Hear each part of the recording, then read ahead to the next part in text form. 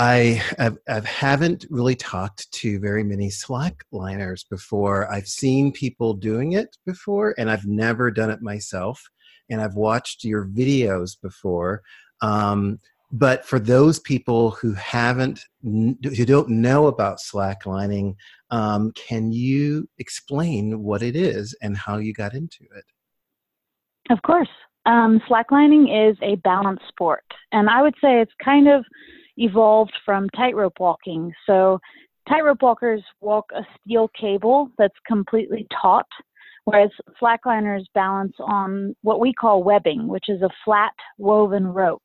And they are actually quite loose, and over time have gotten looser and looser. And so they sway and move, and it takes a great deal of effort to keep them stable, to walk on them. And slackliners don't use a pole for balance. We use our arms, and our arms usually sway back and forth as we maintain equilibrium. And slacklining was sort of created by rock climbers in Yosemite Valley in the late 70s and early 80s. They were taking climbing gear that they had, which was webbing, and tying it between trees or boulders and using it as a rest day activity. And I guess a few people became quite keen on it and developed it and ended up taking it high off the ground, which is how highlining came about. And that's where you wear a climbing harness and you have a leash, which you attach to the line.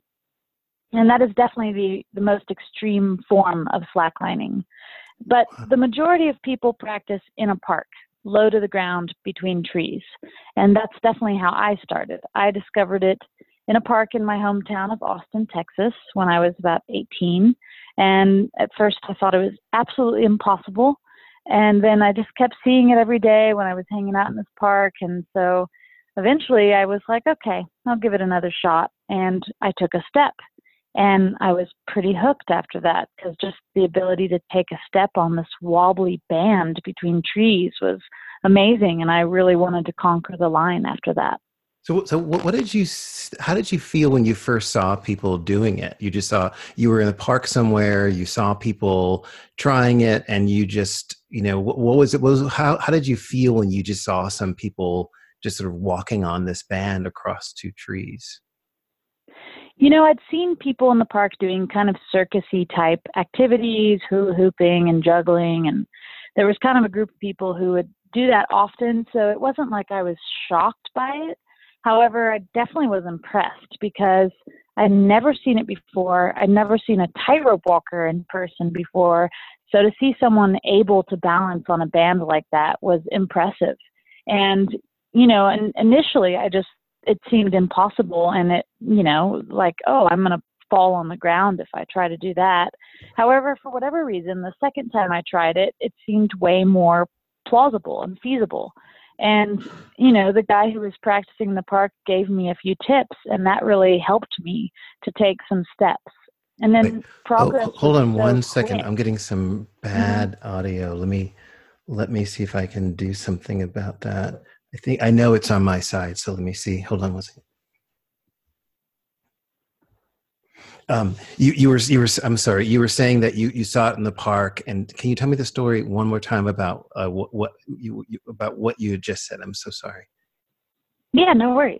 When I saw it in the park, I had seen people practicing circus arts in the park before. So I wasn't surprised to see someone balancing on a slackline, which I didn't know was a slackline at the time. But I definitely was impressed because, to be able to walk on this 1-inch wide band that's wobbly and stretched between two trees, definitely at that time wasn't something you would encounter every day. So when I tried it, I absolutely thought it was impossible. I mean, I had no ability to stop it from shaking and wobbling all over the place. But for whatever reason, the second time I tried it, the guy who I met in the park doing it gave me some tips, and that enabled me to take a step and then take 2 steps. And suddenly it seemed possible. Wow. And how did you feel in your body when you were able to take that first step? Do you remember? Oh, I was elated. I was excited. And I think what really caught me about slacklining initially was that you immediately got into a zone. It was impossible if you were distracted, if you were trying to look around or talk to other people. But I had to focus on the very end of the line, and keep my posture really straight, and then try to breathe and stay calm on this wobbly band. And I don't know, just to get kicked into the zone like that was really incredible. And I immediately liked it. I liked to be focused and concentrated like that. Yeah, and I think that's one of the things that people don't really understand a lot, is that when they think about people who do these kinds of sports as being kind of adrenaline junkies, but they don't understand that it's the focus that's the most important piece of it, is being able to be focused in the midst of what can be a very chaotic thing is something that's very important for sports like slacklining. I don't know if you know this, but the cover of my book is a slackliner, actually. I saw that. Yeah. And we tried to mask the gender of the individual because we really wanted to emphasize that a lot of these sports could be men or women, because we think it's really a myth that a lot of these kinds of things that are, adventure sports, even though they can be dominated by men, women are really an important piece of it. Are there other myths you think that in your sport that you think that you want to try to dispel right now? Well, I think you covered the two primary ones. I remember when I started becoming a professional highliner, I would do a lot of interviews and articles, and oftentimes the article would be titled something with thrill seeking or adrenaline junkie, and it always kind of panged me because they didn't quite understand that the meditative state that I could achieve on a slackline and a highline was really what I was going for. Adrenaline almost becomes an enemy because even though parts of it do feel good, it is a rush, generally you're not calm, and you really need to be calm to do your best on a slackline. And so over time, the more you expose yourself to heights and, what the brain perceives as danger, even if it is in actuality safe, you do build up a tolerance to that adrenaline, and that enables you to become a better athlete. So it's funny because I wasn't actually seeking a thrill, I was seeking calm. And the more I practiced, the less adrenaline I experienced and the better athlete I became. Yeah, also, go ahead. Yeah, go for it. No, there's a quote in one of the people I interviewed that said that adrenaline it's a terrible drug because it really kicks in sometimes when you don't really want it to, and sometimes you have to sort of beat it away to do the things that you really want to do in a lot of these sports. Exactly. And when you tell people that this is your primary thing that you do, what do people say? Well, in that regard, there's a couple questions I get. People often respond with, people actually pay you to do that? So that's often the first question. And I try to explain to them that it can be a very performative sport, and that, it's a great opportunity to do a show for people, or to, do a TV program and explain why I do it. And then another question that's very common is, how do you get the line across? Oh, yeah. And that's often what people really don't understand, is that they see this insane gap between cliffs and they just can't fathom how we could make a connection. But in regards to the actual practice of being very high off the ground, walking on this skinny little band between 2 points, I think a lot of people think it's far more dangerous than it really is, because just from an image, you might not actually be able to see what goes into all the safety protocol. And we have doubled everything when we practice highlining. So if one thing breaks, you always have a backup, and you have a harness and a leash. And so I think it just looks so foreign to the average person. They don't really understand why anyone would want to put themselves in such a situation. Yeah. And I think without understanding the safety involved, it does look extremely reckless. And you are very high off the ground. Death is definitely what would occur if you fell and hit the ground. And so I think for people who don't do any sports that are similar, they want to know why. why would you do that? And I think this goes back to what you mentioned about thrill seeking and adrenaline rushes. And I think that's sort of what media has really cultivated in regards to people who do these types of sports, is that they are all kind of lumped in and fit under that label. When in fact, highlining is extremely safe if you wear a harness and a leash. And there's been very few deaths in the sport in its entire history. And a lot of the deaths were things related to, sudden storms coming in, or, rocks falling, some accident that could happen sort of in any scenario where you're outdoors in nature. And so a lot of times the landscape in which we practice this sport is more dangerous than the sport itself. Mm. So I think I usually try to convey. Yeah, for those who don't know, could you explain what highlining is? So highlining is slacklining high off the ground. It's where you take your slackline that's normally just a few feet above the ground and you raise it hundreds to thousands of feet above the ground. And the sport in principle is the same, except we use a harness, a climbing harness, and a leash attached to the line. So if you were to fall off, you're just dangling a few feet below your line and you can get back on it. And it feels it's a different thing, right? Because you're theoretically it's the same. You're still walking on the same thing, but it feels different because you're thousands of feet above the ground. Exactly. It's really fascinating to me what the mind can do. So I started between trees, low to the ground. There definitely was no fear when I started the sport of slacklining. It was really just a physical challenge and maybe a challenge of concentration. And then when I tried my first highline, I was only about 50 feet above the ground, which doesn't sound much in comparison to thousands of feet above the ground. And yet my body would not stand up. I was sitting on that line with all the skills necessary to walk it, and yet my fear and my mind completely prevented me from succeeding. And it was so frustrating. I was sitting there telling myself, okay, 3, 2, 1, stand up. And my body just wouldn't react. I was gripped. It was so interesting. And I think that's what really caught me about the sport, was this manufactured challenge where I could really learn to overcome fear. And part of it is a very primitive fear. I think humans have evolved over thousands of years to stay away from cliff edges and to not be out in space like that. And so you really have to kind of go against a lot of things that are happening inside your body all at once in order to cross the line. Yeah, it's fascinating because you're right. It's the same thing, but it's, it feels different. And you've done some other things too, because there is free solo slacklining, which is sort of yes, like literally the next step, right? And so tell people about free solo slacklining. What's different about that? So most people practice highlining, which is slacklining high off the ground, with a harness and a leash attached to the line. So your life is actually completely preserved if you fall.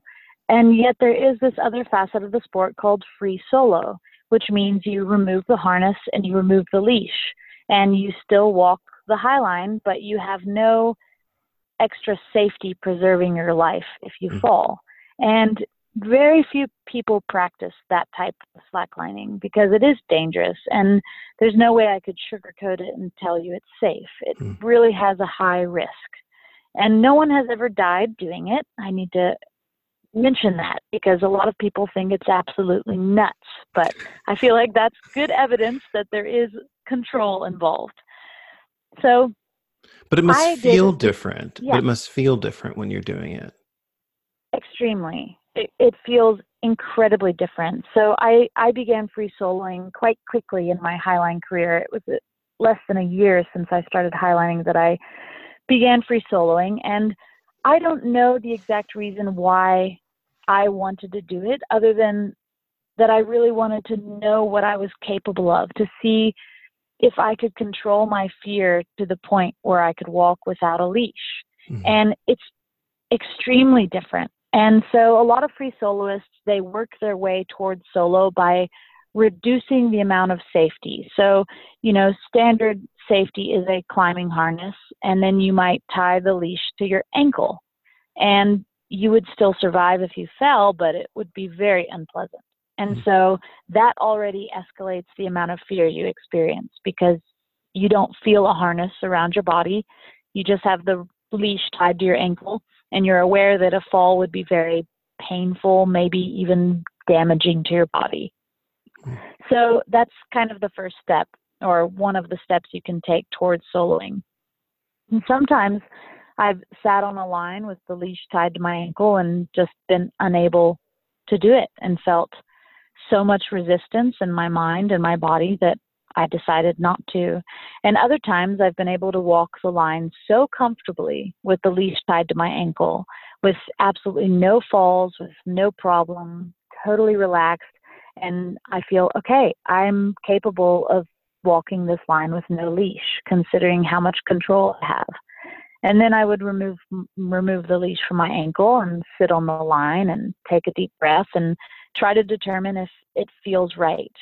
I'm very cautious with my soloing, and some people push it quite hard. And so I think there's maybe a lot of reasons why that is. But as soon as you remove the leash and you don't feel that little tug of rope while you're walking, it's a completely different experience. I would almost say, in my case, it's like a vibration in my entire body.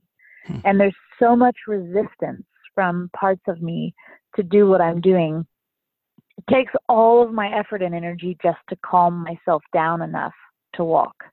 And this is definitely where a lot of people would say, why? And I think in my case, it was really because I wanted to conquer my fear. And all logic told me I was capable of walking those lines. I walked them with a harness. I walked them with an ankle leash. So physically, there was no reason I couldn't do it. And so the only thing stopping me was fear. And I just think it's pretty incredible to conquer your fear. And I needed to do it with the risk being death. And I definitely don't think everyone does. Yeah. And so I've got two questions. One is, what did your friends say when you were telling them that you were going to do this and you had done it? And that's sort of the first question. What was their reaction to that?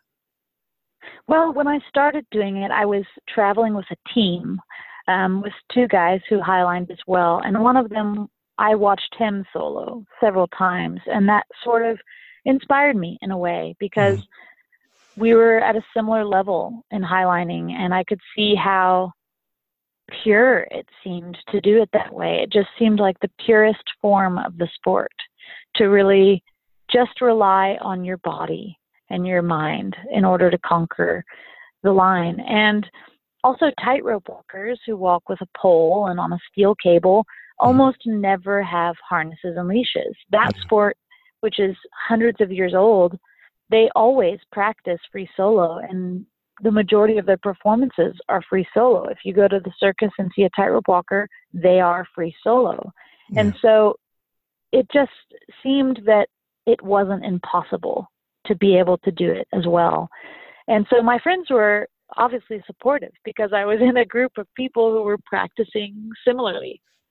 But my family wasn't as excited about it. I can imagine, yeah. It was actually a sore subject between my mother and I for years, because essentially I told her that I was an adult and I was going to make my own decisions, and she just couldn't understand why I would need to do that. And, it's totally legitimate of her to be afraid that her daughter was going to die doing this sport. However, my argument, which sort of put the argument to rest, was that I didn't want to be in the middle of a line with no leash, thinking about how my mother didn't want me doing that thing. And I told her to trust me. I said, I'm not doing this because I think I'm invincible. There seems to be this kind of idea that people who do any dangerous activity in life think they're invincible, when that's not the case at all. If anything, it was so humbling to experience my humanness and my own mortality, because the risk was very evident. I mean, when I was standing in the middle of a high line with no leash, it went through my mind over and over and over again, what would happen to me if I fell? There was never a moment that I didn't think about it. And so I think it would be really great to think you were invincible, but I actually think you would die a lot quicker. Yeah. Yeah. And this next question is a little bit more, maybe not more complicated, because one of the things I've discovered from talking to a lot of people who practice these things like you is that they're really self-reflective and they have a really good understanding of this. And so, but what you've done is you've sort of told me about the sort of progression of slacklining for you from on the ground to higher up to with a leash to free soloing, and how you have really practiced something that's psychologists call what's called emotional regulation, which is your ability to be able to control your emotion, in this case, fear, to do something very specific. I'm wondering whether or not that has impacted your emotions in a way outside of your sport. Like, has that helped you in a way when you're not on the slack line? You know, it's a really interesting question. And I will try not to talk too much at length about it. That's okay. You can if you'd like. Because that exact question is a constant thought for me and a thing I'm over. Because, you know, I started highlining at age 20. And so it was a very transformative experience for me to discover this sport that did kind of was a catalyst for self-reflection. And highlining introduced me to the concept of the ego and how the ego is represented in all of us, and how that constant chatter in our head is the ego chattering away. And, you know, there's many different opinions on all of that. And so I could never claim to be an expert, but I find it so intriguing how the ego works in us. And I, at some point, decided that fear was an emotion, just sort of like what you said, and that I could learn to regulate it like other emotions. But by no means did all of those skills end up being the same as dealing with parts of me that therapy would work on. For example, highlining was not therapy. So even though I learned to be calm in these extreme circumstances, I didn't suddenly become a perfectly well-balanced individual. I still had trauma from my childhood and things from my past that would result in certain emotional reactions, say in relationships or encountering stress in life. So what I really discovered was that I developed a skill regulating the emotion of fear around this specific thing. And anything similar to that, I was able to put it into practice. So, for example, rock climbing and being in the mountains and being in dangerous situations, for example, like a car accident. I had a really bad car accident where I slid on ice and flipped my vehicle over. And in that moment of the accident happening, I was able to completely calm down and just accept what was happening to me at that time. And I can't prove it, but I really attribute that to highlining and learning to regulate my fear response. But that doesn't mean that I didn't experience relationships where I was afraid of abandonment. So I don't think that regulation of emotion crosses over into every area of life. I think it's just one skill set. And in my case, it really was related to survival. So I learned to regulate my fear in regards to survival response, I suppose.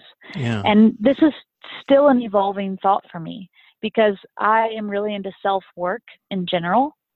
And what I noticed was that the more work I did on myself, on my own psychology, the less attracted to free soloing I became.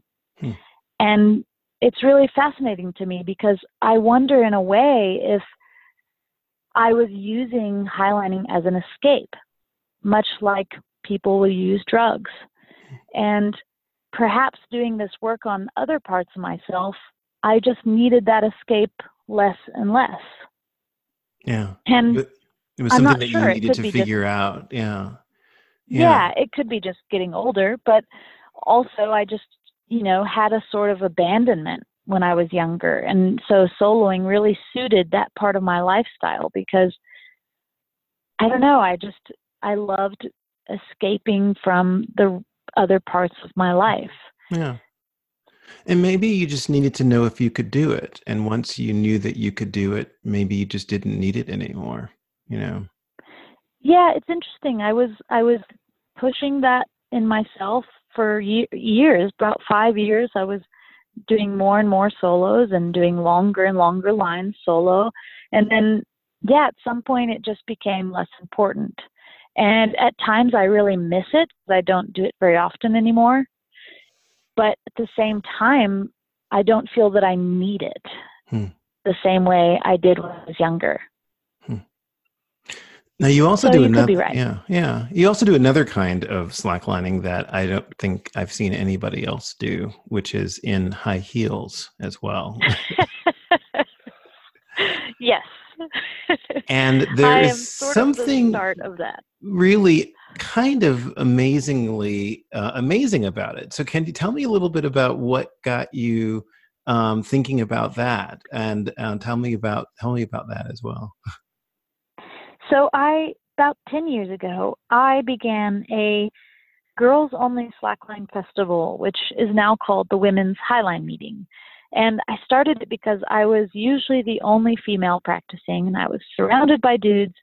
And at some point I was highlining with a couple other women and they were complaining to me about how they really just didn't feel like they had space in the sport. They kind of felt that the guys they practiced with took up a lot of time on the lines and they just wanted to practice in a different way and they just didn't feel that they had space. And I was like, well, let's make our own festival. Let's just spend a weekend together connecting with each other and rigging our own lines. And, for once we can be a majority. And that was the birth of this really special event. And 10 years later, it's still happening, and the numbers have grown and grown and grown. And last year there was 60 women who came together to highline. And it's really become a major passion for me to encourage more women to practice and to kind of show the world that it's totally normal that women practice this sport too. And you touched on this in the beginning of the podcast interview, so I would definitely love to come back to it. But the high heel thing came out of that festival because I essentially wanted to poke fun at gender stereotypes. And so women are often kind of expected to have this kind of look or to dress these certain ways or to kind of uphold this societal feminine norm. And so I said, hey, we're doing this extreme sport. Let's wear dresses and silly outfits and show people what women can do. And high heels became part of that idea. And we all said, hey, do you think it's possible? Do you think anyone could actually walk a highline in high heels? And I was like, well, I'm going to try. And so I did it. And it was funny because the first time I did it, I was wearing high heels that this other girl brought. And they were like 3 sizes too big. So I had to kind of like clench my feet to even keep them on.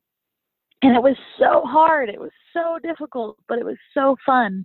And I just think there's something really entertaining about combining costumes with a sport that's all about fear. Yeah. Because it really helps to dispel fear if you can also laugh at yourself. Absolutely. Yeah.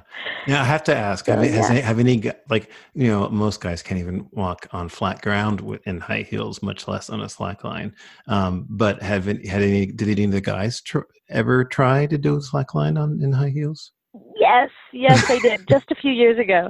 So the first time I walked in high heels was probably in 2011. So it was a while ago.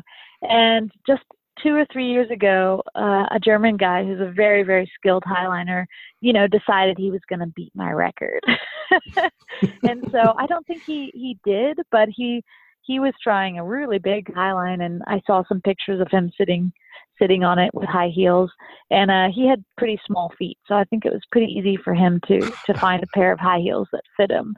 But I'm pretty sure a few guys were trying it for a little while, and no doubt at some point in the future more will try. But I encouraged everybody, men and women. I said, hey, this is just a great challenge regardless of how you feel about the shoes.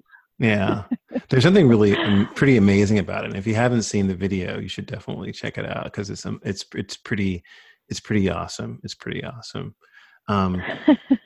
So what's next for you? What's coming up next that you're excited about? Well, just a month away is the 10th edition of the Women's Highline meeting. So I'm actually going to Europe. It happens in Czech Republic every year. And so I lived in Europe for years, so I have a really good community there and still consider it partially my home. And so I'll be there for about a month, and I'll host that event. And I'm always really excited about it because it's just so incredible to gather all these women together and to share this sport of highlining, but really just to give women a chance to be a majority in a sport where it's mostly men. And highlining is unique in the way that it doesn't really matter what your gender is, because it's more about conquering your own mind than a physical feat. And so it's really unique in the way that women have been at the same level as men several times throughout this sport. And currently they are. The record is shared between men and women. So I really love it for a lot of reasons, and that is one of them. And then, I've been doing slacklining professionally for 10 years, and that's kind of a long time to do any one thing. And so this year was a different year for me because I had to get knee surgery, which was a result of going hard for years and dealing with a shoulder injury as well. So I've really had to step back from all these sports that I've really identified with. And so I'm kind of at a crossroads. I'm trying to figure out where to go from here. I absolutely love what I've been able to accomplish, and I love the traveling and the life that I've lived through slacklining and highlining. And so I'm ready for a change, not necessarily leaving the sport, but changing how I do it and changing how I do it professionally. So I can't tell you what's next exactly, because right now I'm just trying to recover from these injuries. Yeah. But something good is coming. What's life been like not being on the slackline? It's different. It's amazing how balanced I was when I was slacklining all the time. And I really notice it in everyday life, just how I've lost some of those muscles that I had from slacklining. And so my balance is not as good.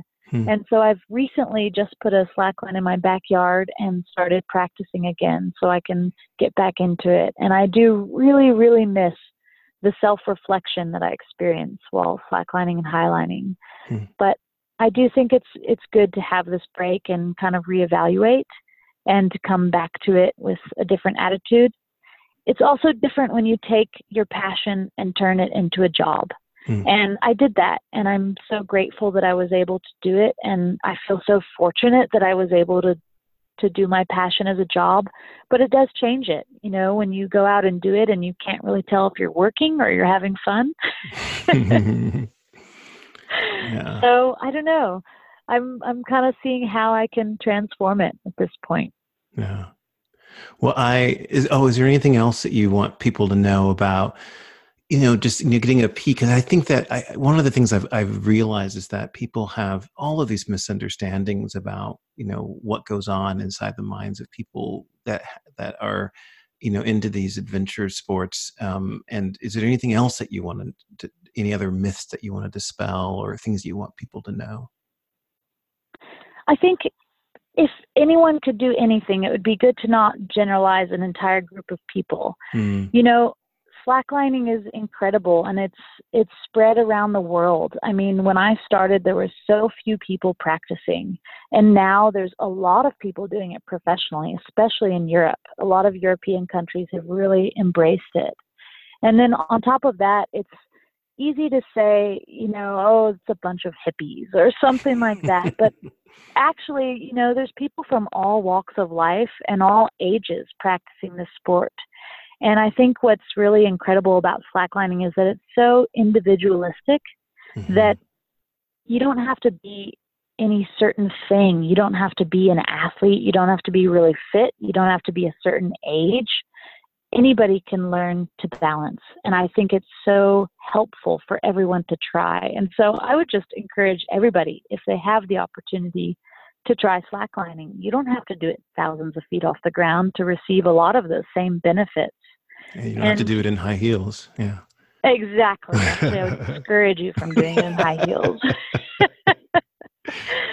Well, yeah, I guess I would just dispel the myth. A lot of people would say, "Oh, I'm not in shape enough. I'm too old. I'm too this. I'm too that." And I really do think that there is absolute equality in equilibrium. That's awesome. Yeah. Well, thank you so much. I appreciate your time. You've been so amazing to talk to. And, I really do appreciate how self-reflective you've been and how you really, help people to understand, what's going on inside your mind and how you have really been a really advocate for your sport and also really for yourself in terms of what you've gotten out of it and how you've helped people to understand it a lot better. So I really appreciate your time.